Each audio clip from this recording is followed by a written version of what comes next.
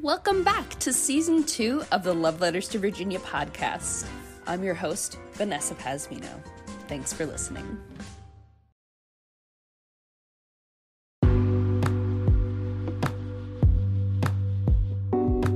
In lieu of recent events, including Virginia Governor Ralph Northam's policies against critical race theory, the issues between Youngkin's education department, educators, and school board have become too great to ignore. The fight for racial equity lives on in the Virginia public education system. A representative of the Virginia Association of School Superintendents sent a letter on behalf of 133 superintendents across the Commonwealth. The letter, sent to Superintendent Jillian Barlow, states, "On behalf of 133 public school division superintendents, I am writing to thank you and Secretary Amy Guidera for meeting with the VASS Board of Directors and its officers on Tuesday, March 8th to discuss your 30-day report to Governor Youngkin pertaining to his Executive Order No. 1. As a follow-up to our conversation, I wanted to reiterate in writing key points that were shared by division superintendents and provide you a written request of aspirations going forward as to how your office and others can work with division superintendents to establish the collaboration and build the relationships that you and the Secretary both indicated were desired. Virginia superintendents are the educational leaders who are responsible for legislative compliance, policy implementation, and the assurance of quality educational services delivered to children daily through the Commonwealth. School division superintendents, along with their communities, know best their curriculum, personnel, and student services, and they believe that gross assumptions have been made without evidentiary support in the development of the 30-day report. Key points to the 30-day report. Division superintendents and other stakeholder groups should have been consulted prior to the development of the 30-day report. Division superintendents disagree with your having rescinded much of the ed equity work by the Department of Education. This work had been completed by many quality educators over a number of years to provide support for the success of children in underserved communities and in select population groups. Division superintendents disagree with your assumption that discriminatory and divisive concepts have become widespread in Virginia school divisions without your having involved educators in formulating that position or without having provided evidence to support that position. Division superintendents disagree with your using equitable outcomes as the basis for determining what divisive concepts are and unilaterally suggesting that this approach is discriminatory. Virginia's public education system has consistently ranked as one of the best throughout the country in expectations and in student outcomes. Your use of equitable opportunities in lieu of equitable outcomes without considering those factors that impact student achievement in underserved communities can set public education in Virginia back many years. Quality education in Virginia has to be more than providing opportunities and hoping for the best.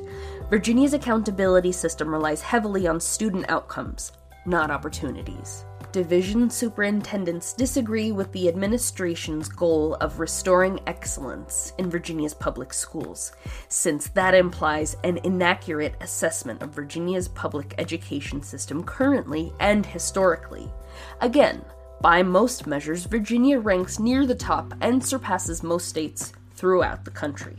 Regarding the 90-day report, establishing a working group soon, which includes superintendent representatives from throughout Virginia and superintendents of color to discuss the process, objectives, and data that will be incorporated in the 90-day report.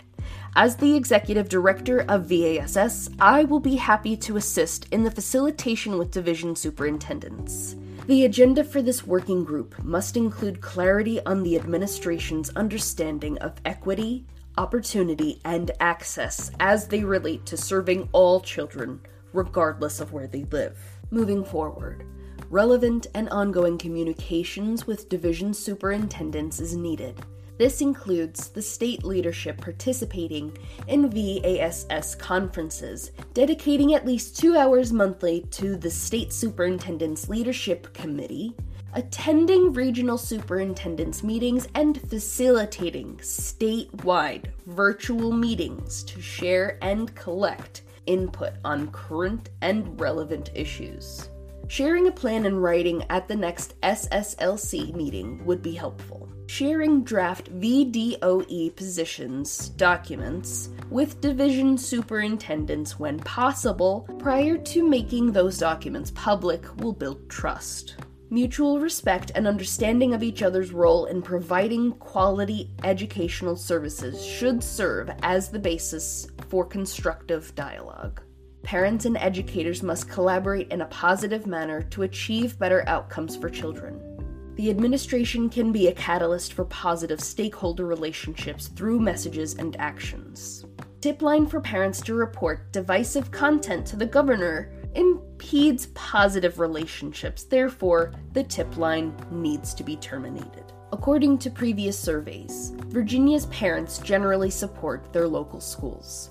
Local education leaders, teachers, and all support personnel work daily with their communities in serving children. Public school division superintendents hope that state leaders will partner with local educators and understand that we are all working for the same customers, students. Sincerely, Howard B. Kaiser, Executive Director, VASS. Latasha Holloway is campaigning to be the mayor of Virginia Beach, and she is the face of the Virginia Beach Coalition. Ms. Holloway has been fighting to detox the Virginia Beach school system. A petition on her website states, on March 31st, 2021, the United States Federal Court ruled that by a preponderance of the evidence, the plaintiff have demonstrated that at-large system of elections for the Virginia Beach City School denies Hispanics, African Americans, and Asians equal access to the electoral and political process, in contravention of Section 2 of the Voting Rights Act. Accordingly, it is hereby declared that the Virginia Beach at-large method of elections is illegal and cannot be enforced in future elections. The Virginia Beach City Council and its current system have been enjoyed. We demand the city of Virginia Beach take the shackles off our vote. For one, we demand a 10 single-member district system to finally put an end to Jim Crow. 2, we demand the city of Virginia Beach end practices and procedures that dilute and violate the rights of citizens, while fleecing the city taxpayers' dollars to maintain its apartheid system. We demand our city have a budget for each single-member district from the overall city operating budget. We demand the city stop using our taxpayer dollars in our name to discriminate against us. Virginia Beach City Council must be reminded that they work for all of the communities of the city. We will no longer tolerate the fleecing of our tax dollars to discriminate against any portion of our great city. We demand a 10 single-member district system to end apartheid in our city. Each single-member district must have its own budget to ensure an end to the unfair Jim Crow tactics against historically poor and disenfranchised communities. We demand the city stop using our tax dollars to discriminate against citizens in the taxpayer's name. Tell the city of Virginia Beach that they can no longer use taxpayer dollars to promote Jim Crow.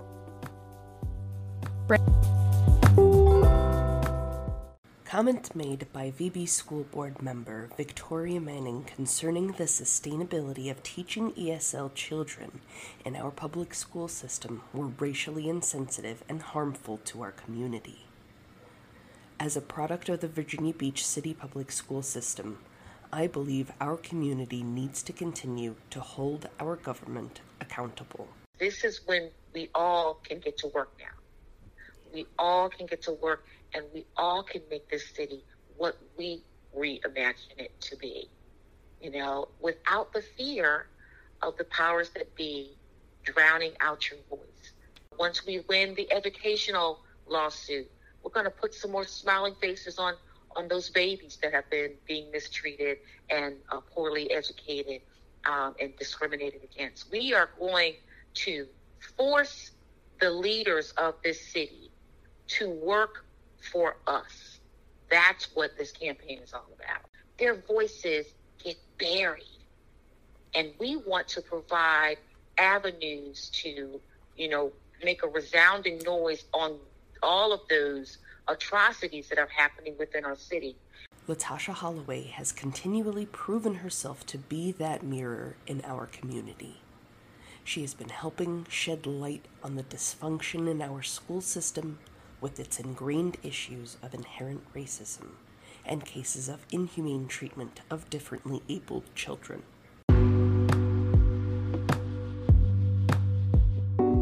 Brandon Vera is a young graphic designer and musician in Norfolk, Virginia. As a child, Brandon and his younger sister were educated through the Virginia Beach City public school system. Like my father, Brandon's parents are from Ecuador.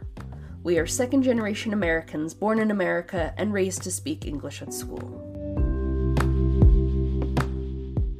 In response to Victoria Manning's insensitive comments, Brandon Vera states, "Coming from an Ecuadorian family, I have never been more insulted, offended, and discouraged by the Virginia Beach City government school system. An apology is not only required, but employing people with narrow-minded worldviews is disgusting. And I say the entire VBCPS system because Victoria Manning is a representative body of your system. A text message from Victoria Manning is the most apathetic way to issue an apology. Apologies require intent and self-assessment." Here's Victoria Manning's original post. This statement is directly from a screenshot published by Wavy TV 10's news article. VB Schools has 300 additional ESL students in the past year. Most are from South America. Our ESL budget has increased over $1 million in 2 years. Continuing to educate South Americans is not sustainable. If your core motivations to work in the field of education is fiscally motivated, you're not doing your job. And I hope Victoria Manning's apology doesn't start off with, "My statement was taken out of context."